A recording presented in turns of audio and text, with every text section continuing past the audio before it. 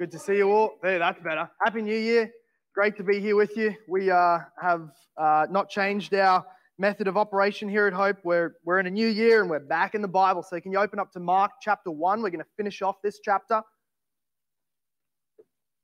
And then we're going to have communion at the end of the service. But just a couple of things. If you are a member here, we're going to have our members meeting on the 17th of January. So please, well, not please be there. You need to be there so we can vote and make our quorum and all of that. We're going to be voting in new members, which is exciting, and on a few other things. It's also going to be a meeting where we sort of look forward to the year coming and make some plans and share sort of a vision from Vic and myself.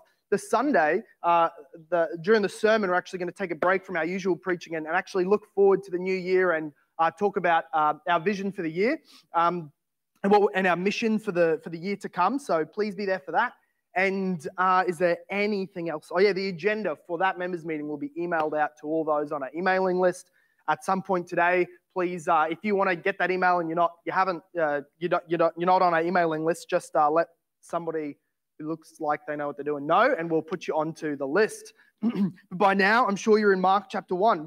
This is a fast-paced gospel, and you wouldn't know it by the pace we've been going. It's been 3 weeks. We're not finished chapter 1 yet, but also it's actually been time-wise about 6 weeks because we had a few breaks there for Christmas and Vic preached and whatever. But what I do want you to get into your mind that this is a fast-paced gospel. Mark just shoots out these stories after stories of all that Jesus was doing because his aim is to communicate that Jesus is the Son of God, the Messiah of the Jews, come to save the world, who is establishing a kingdom.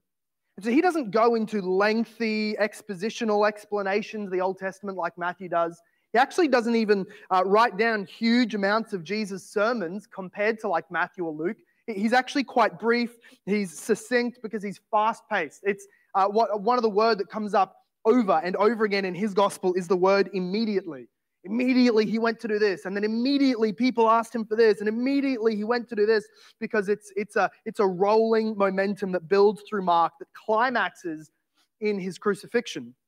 But what I want you to see is that, and what we'll be looking at today, as we have in the last couple of weeks, the stories are true. We need to make very clear the Bible is true. Mark's telling true stories that Jesus actually did. We don't believe in myths. They're not just fables. They happened. But he includes them in the order that he does and in the context that he uses them to illustrate points. Sometimes, like we saw last time we were in Mark, the illustration or the message you need to get is that Jesus is king with authority over the created realm, over people's sicknesses, over the spiritual demonic realm. He's king over all things, and he was flexing his authority. But that still legitimately happened. It wasn't just a metaphorical story Mark came up with. And so also today we're going to see him heal, and we're going to see him heal a leper, and we're going to see as well that this actually happened. It was true. He did lay his hands on and heal a leper. We're going to look at the underlying reality and truth that's going there. So we'll get there, but the reading will begin in Mark chapter 1, verse 34. I'm reading from the ESV, and it will be on the screen behind us, but if you have a Bible, I invite you to open it and follow along yourself. Verse 34 reads like this. And he healed many who were sick with various diseases and cast out many demons. And he would not permit the demons to speak because they knew him.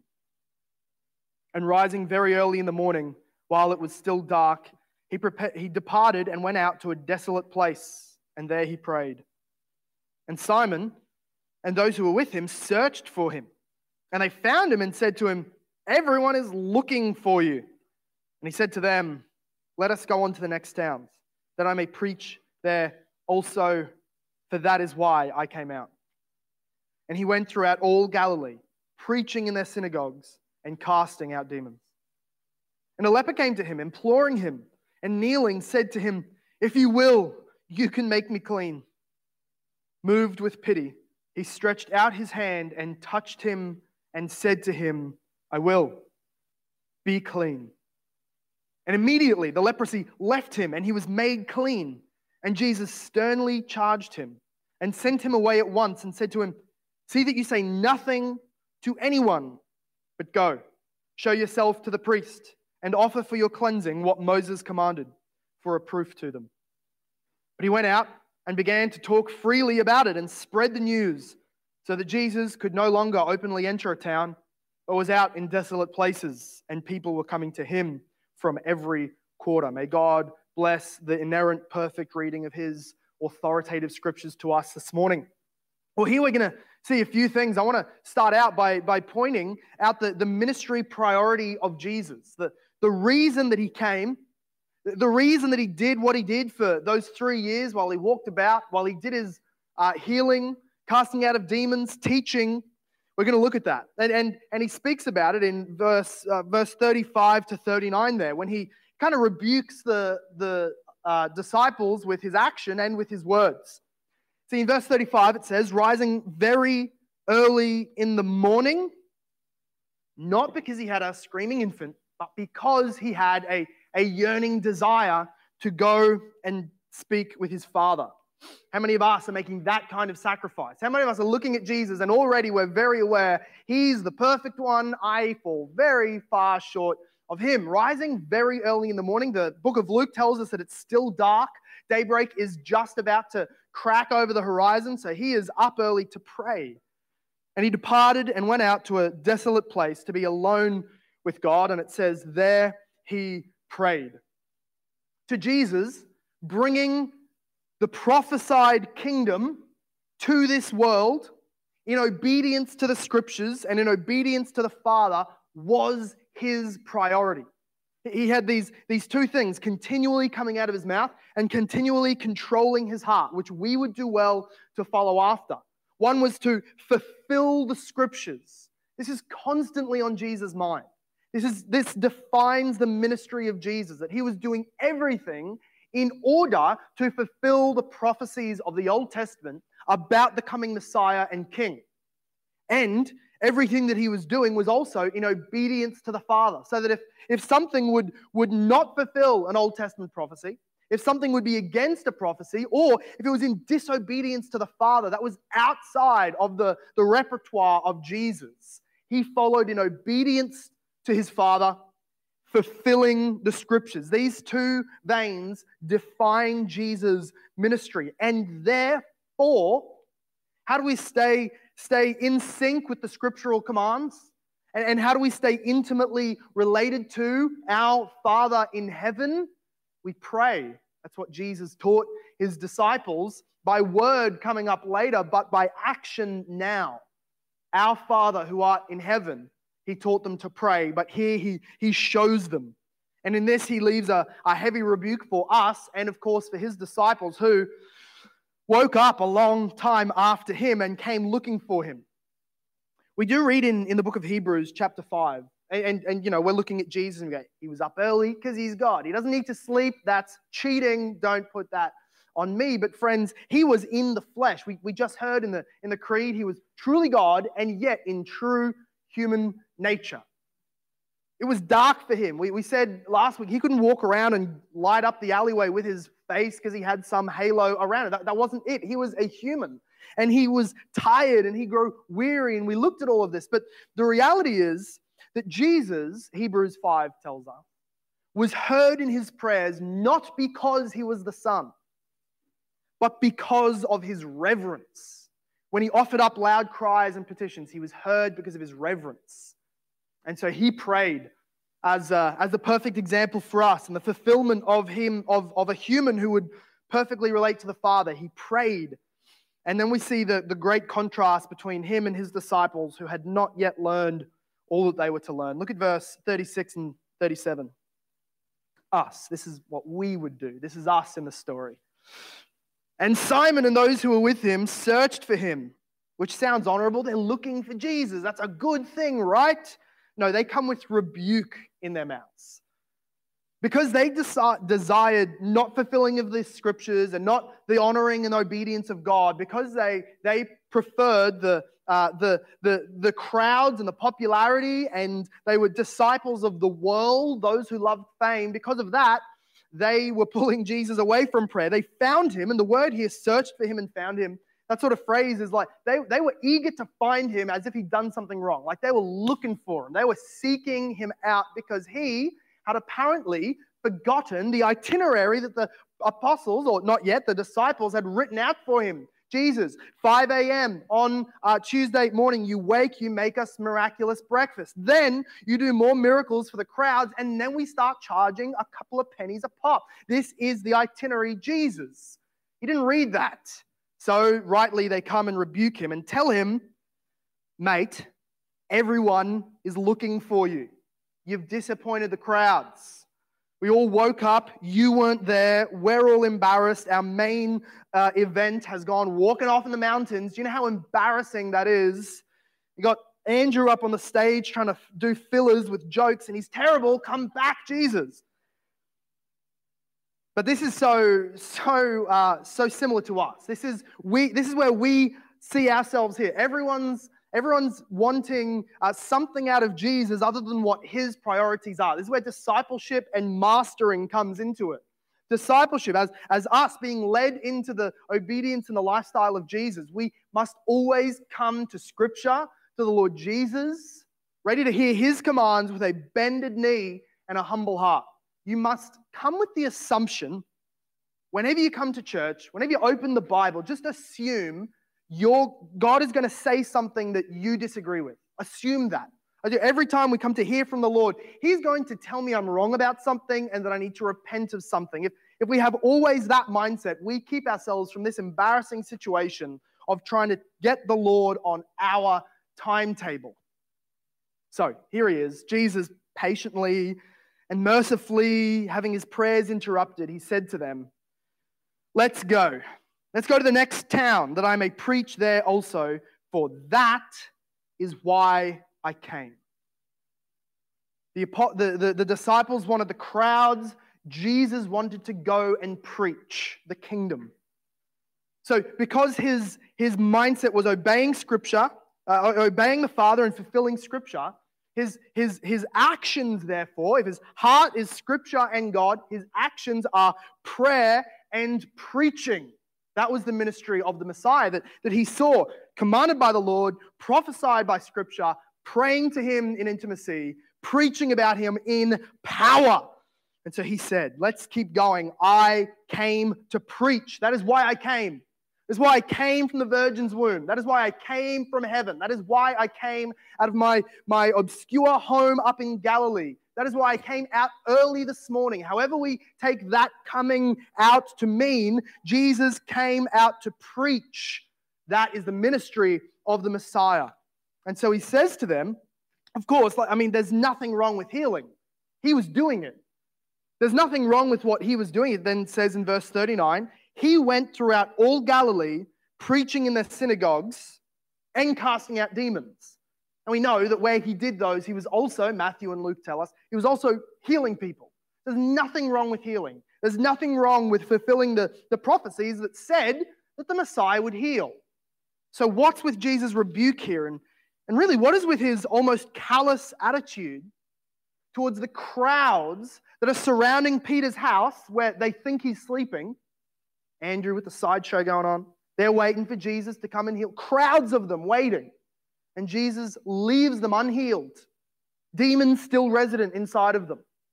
Coughs, ailments, lame people, dying people. He leaves them in that state to go and do something that is far superior in his priority. And that priority was preaching the kingdom.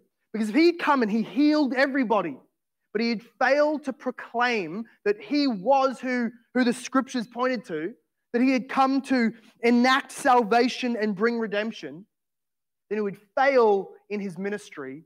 And though many would die later on, and they would die healthy and they would die happy, they would die eternally. And the ministry of the Messiah was to bring eternal life through his preaching and his death. The Old Testament that says, even in Isaiah 9, as we looked at over Christmas period, when it says that on those who have walked in darkness, a great light has shone. This breaking of the light in the kingdom on those in darkness, that light was not talking about healing. It was not talking about even demons being cast out. The supreme reason that there is light bursting forth is because Jesus would walk among them, take their long closed scrolls or their Old Testaments that were so frequently misunderstood and misapplied and mistaught and covered over with religion and laws and damnable teachings. He broke those open. He explained to them the scriptures, and the people began walking in light. That was the work of Jesus. And so it says that he walked throughout all of the towns, synagogue to synagogue. Remember, the synagogue was not the temple. These were sort of the mini local churches of the Jews, if you will, in all the towns, where they had a teacher and a few dozen men if it was a small town. And he would go into them, and traveling teachers were allowed to come in and preach. Jesus took the opportunities. He went into those places, explained the word, and healed and cast out demons.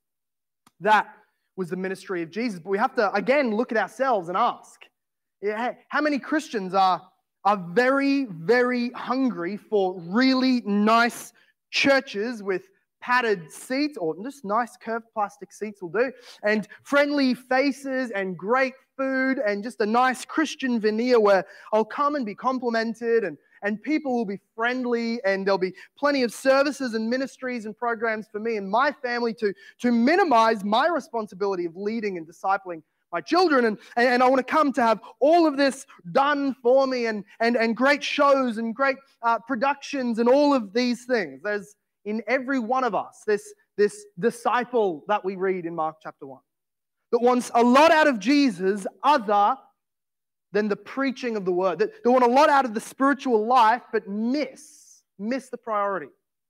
If we want to focus on Jesus primarily, we have to focus on the ministry of the Word of God. So that when Jesus came, He preached. When He rose up disciples, He taught them to preach. When He sent His Spirit to empower the apostles, they went about preaching. And the church, whenever it is at its strongest, is a preaching church. So I pray that we would be a people who say daily, and of course every Sunday that you come here, feed me the Word of God. It is my life. It is my bread. It is the light in the darkness. That is what we need to be, a people hungry after the Word of God, and may we be so more and more. So now we look at this. In fact, we're not even going to go on to the next section yet. There's something I promised that I would explain. If you go back to verse 34, you'll see it. This thing that comes up in Mark, and theologians call it the messianic secret. The messianic secret, which is that there's this theme throughout the book of Mark. It sort of pops up in the other Gospels, but especially in the book of Mark, where Jesus seems to keep a tight lip and seems to suppress and shut up all those people who know that He's the Messiah. And you read this and it's confusing because you thought we were supposed to go and preach to everybody. And all these great opportunities come up, like free publications from the demons. He walks into a town, they all start screaming and saying, He's the Messiah, the Son of the living God. Why would He stop them? That seems good. And I've even heard sermons preached or devotions done on these verses, and people say, this is exemplary of the Christian life. Sometimes, there's so many people always trying to speak the word of God, but to many of us, Jesus would say, speak nothing. What? You speak nothing. Stop writing books. That's not the application of the messianic secret. Let's open it up and look what it is. This is so specific to a time in Jesus' ministry and not normative, and it definitely doesn't overshadow the Great Commission, which He finishes with to the whole church. But let's jump in. Verse 34, we see this happen when He heals the demon-possessed man, and He tells him to be quiet, and then it says to all that, He tells the demon to be quiet that he casts out of him. And He says to the demons that they were not allowed to speak because they knew Him. Like we said before, they were telling everybody within earshot, this is the Messiah. And also it happens over in, verse 44 of today's passage.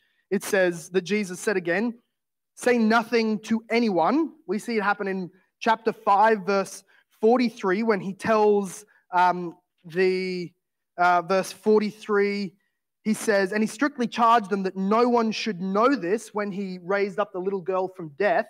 He also says it throughout chapter 6. He will then say, and this is the big text that this sort of doctrine centers around, in Mark chapter 8, verse 30, when Peter says, you are the Messiah. I know who you are. You're not Elijah. You're not one of the prophets. You are the Messiah. And Jesus says, tremendous. Now shush. Tell no one. Keep it to yourself. Why? Why does Jesus do that? Well, the reality of the messianic secret was because of what we've just looked at.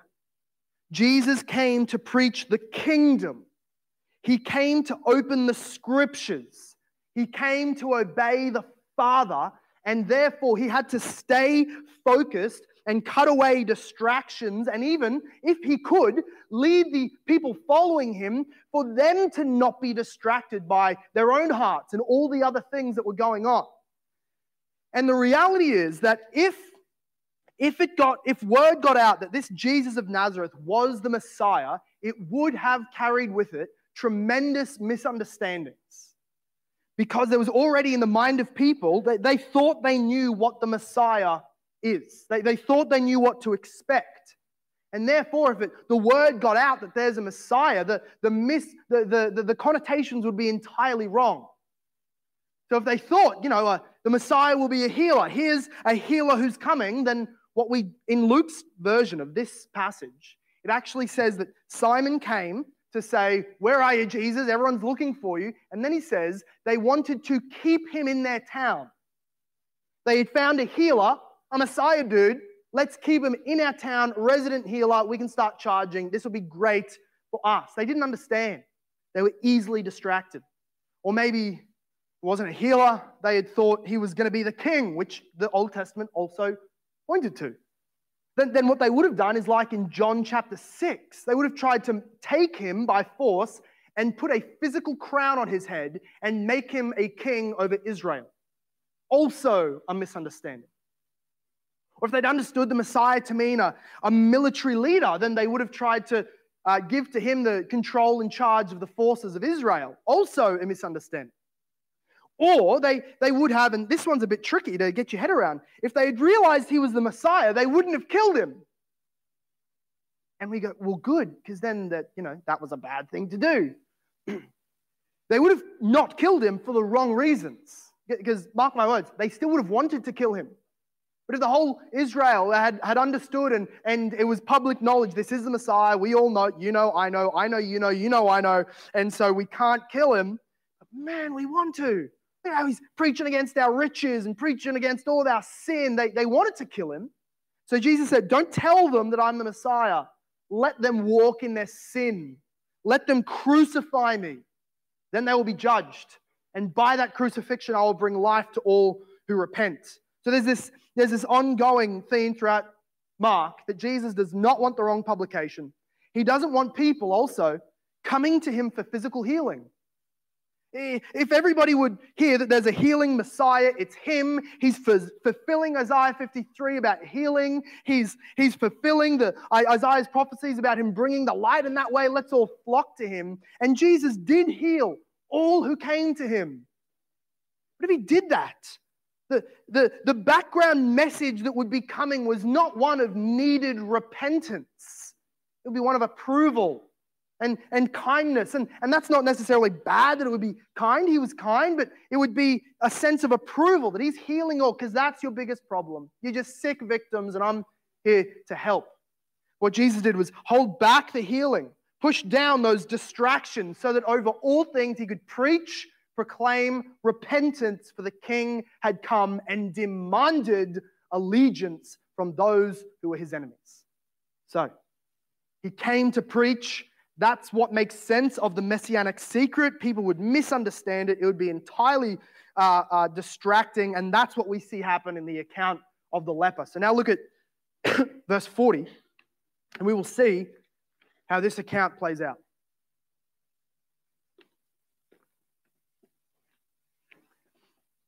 In verse 40, it says that a leper came to him.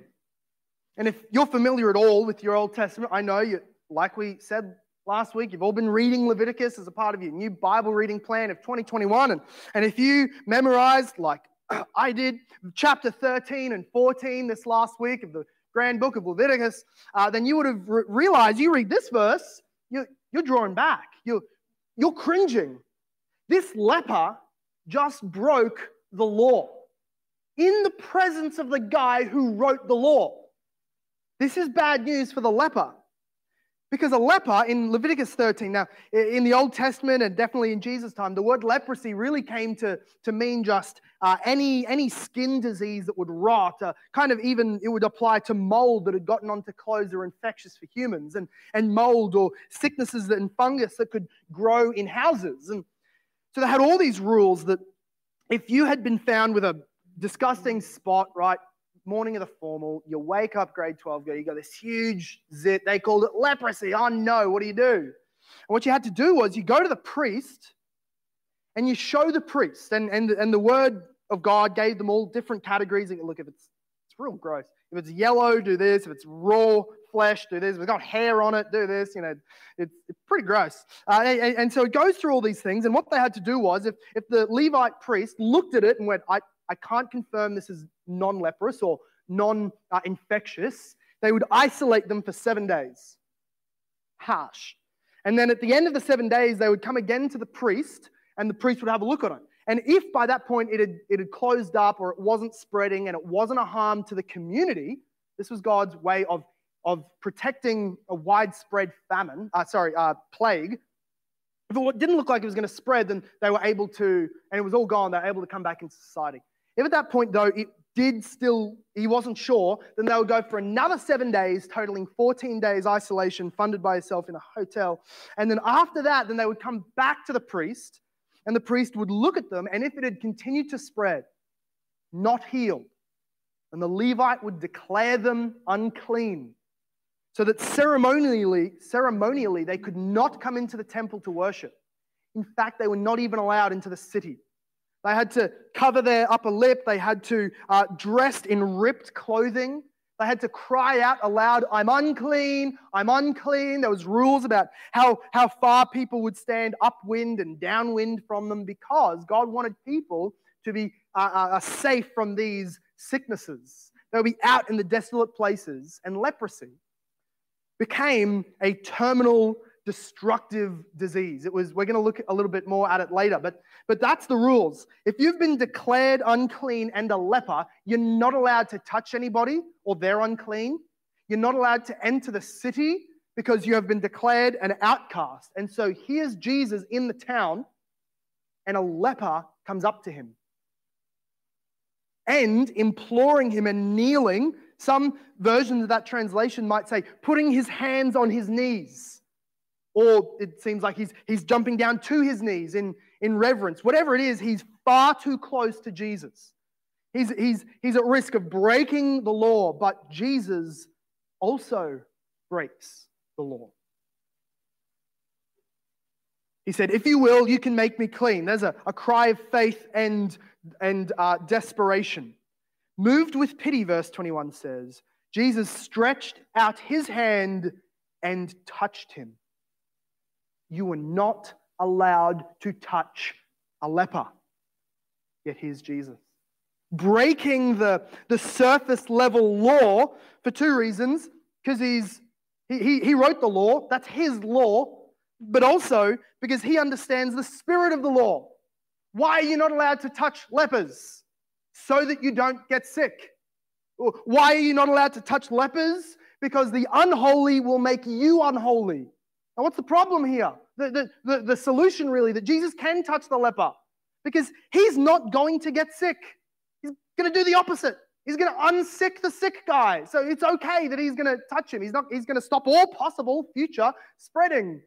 But also, a tremendously significant point is happening. Remember, Old Testament, anything unclean touches something clean, it's cast out for a time. It can't come back into the community until the next day. Anything unclean touches something clean, it's unholy, it's defiled. And here we see something so holy. Not that if something unclean touches it, it's a disaster, but so magnificently holy, defining holiness that something unclean touches it. And instead of the uncleanliness transferring, the cleanliness transfers. It's as if you were seeing the Ark of the Covenant carried around the people. And instead of them being unclean, touching it, it's touching people, making them holy and fit for the Holy of holies. It's unthinkable to the Jewish mind that Jesus would do this. He reached out. You can imagine the rest of the crowd as they saw this man speaking to him, and lepers had a raspy voice because they were always crying out, and their vocal cords were being eaten from the inside. They would have jumped back, disgusted at what had happened. But Jesus reached out and touched him. Verse 41 says that he was moved with pity. That other translations of that in other parts of the New Testament, it actually comes out as, and being furious. The word here is angry, but we can see from what he does, contextually, it doesn't make sense that he's angry at him. It's a word for deep heart emotion. Jesus felt for this man with an anger towards sin and the curse, and a compassion towards sinners and those who have been cursed. It's as if Jesus, who came to do battle with the serpent, who remembers the day that he looked on in the Garden of Eden when that serpent tempted the woman and brought a curse upon this whole world, that snake whose venom had infected and effected everything and everybody. Before Jesus stood a rotting, falling apart, dying snake bite victim. He was angry.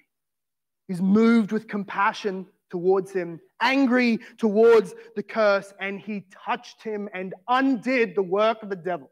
He undid the curse of sin, at least as it appeared in his flesh. And what is so amazing is it doesn't just say that he healed him, it says that immediately the leprosy left him and he was made clean. So it's miraculous enough that right in front of him, his face became whole, the noses, the fingertips, the ears that would so often fall off a leprous person, they were coming back. This man was healed before their eyes, and not just healing, but spiritual cleanliness. It wasn't just well, he was able to draw near to God.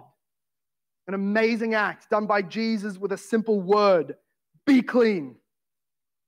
And so there again we see what Jesus commands this man to do. This instantly healed man, he then says to him, verse 43, he sternly charges him and sends him away. Not because he's angry, not because he doesn't want him around, but because he wants this man to be able to reintegrate into society. He says, go off and go to the temple like you're supposed to, offer the sacrifice you're supposed to, get the declaration from the priest that you are clean. That was the law. That to go to them, show them. They would test your body, check for spots. And then you were supposed to bring the sacrifice. They would kill it, and then you were healed. And you were pronounced clean to everybody. Jesus says, I want you to live your life as normal. Go back to your family. Provide for your wife again. Look after your kids. Go back. Be clean. But in case you thought I didn't care about the Levitical law, because I just broke Leviticus 13 by touching you, go fulfill Leviticus 14 by doing the sacrifices. Jesus cares about the law. He sends him to do that. And really what this also would have done was, it would have testified to Jesus as one who upheld the law, which the Pharisees were claiming he wasn't doing, and also that he was a healer. Imagine a man who was diagnosed with a terminal illness, dying, out in the deserts, unclean, leprous. He comes up to the Israelite priests. He brings a sacrifice. They assess him. They confirm this man is healed. They sprinkle him with the blood. They go through the whole process, and here he is, healed. And they say, friend, how did this happen? And he says to them, it was Jesus. Jesus from Nazareth. He healed me and sent me here to fulfill my dues in the temple. The Pharisees would have been ready. The priests would have been prepared for when Jesus came to them to preach to them again. Or at least we can speculate. Because what he did was not exactly what Jesus said. It seems to make sense that he did go to Jerusalem. He did go offer his sacrifices, because otherwise he wouldn't be able to reintegrate. But all the way from up north through down to the southern parts of Israel, he was telling everybody he could about what had happened to him. Every town that he stopped in to go, and on his way to Jerusalem, where he was supposed to just go straight there, talk to nobody, he spoke to everybody. And so Jesus, it says in verse 45, because he had gone out, spread all the news, Jesus could no longer go into a town. As soon as he came far off, people would see him, send out all the lepers, send out all the sick. They would amass huge crowds, and Jesus' ministry was, which we spoke about in the Messianic Secret, in some way it was changed, at least from his point of view and his way of planning. Of course, all according to the sovereignty of God. But we see something here. We see something here of a deeper healing, and this is what Mark wants us to see in the healing of the leper. Leprosy, as we said before, the Old Testament, leprosy was just an umbrella term applied to all skin diseases, but leprosy, as it really, the main disease that it spoke of was this destructive, internal, incurable disease. It started with all of the skin molds and wounds and ulcers. What would happen was that the disease would attack the nerves. Is that what they ended up finding out was really that most of the injuries of those who have modern day Hansen's disease, back then leprosy, most of the injuries that they incur are self-inflicted because the nerves are so ruined they can't realize that something's burning hot. Grab something off the stove without realizing it. They wonder what's burning. It's their fingers.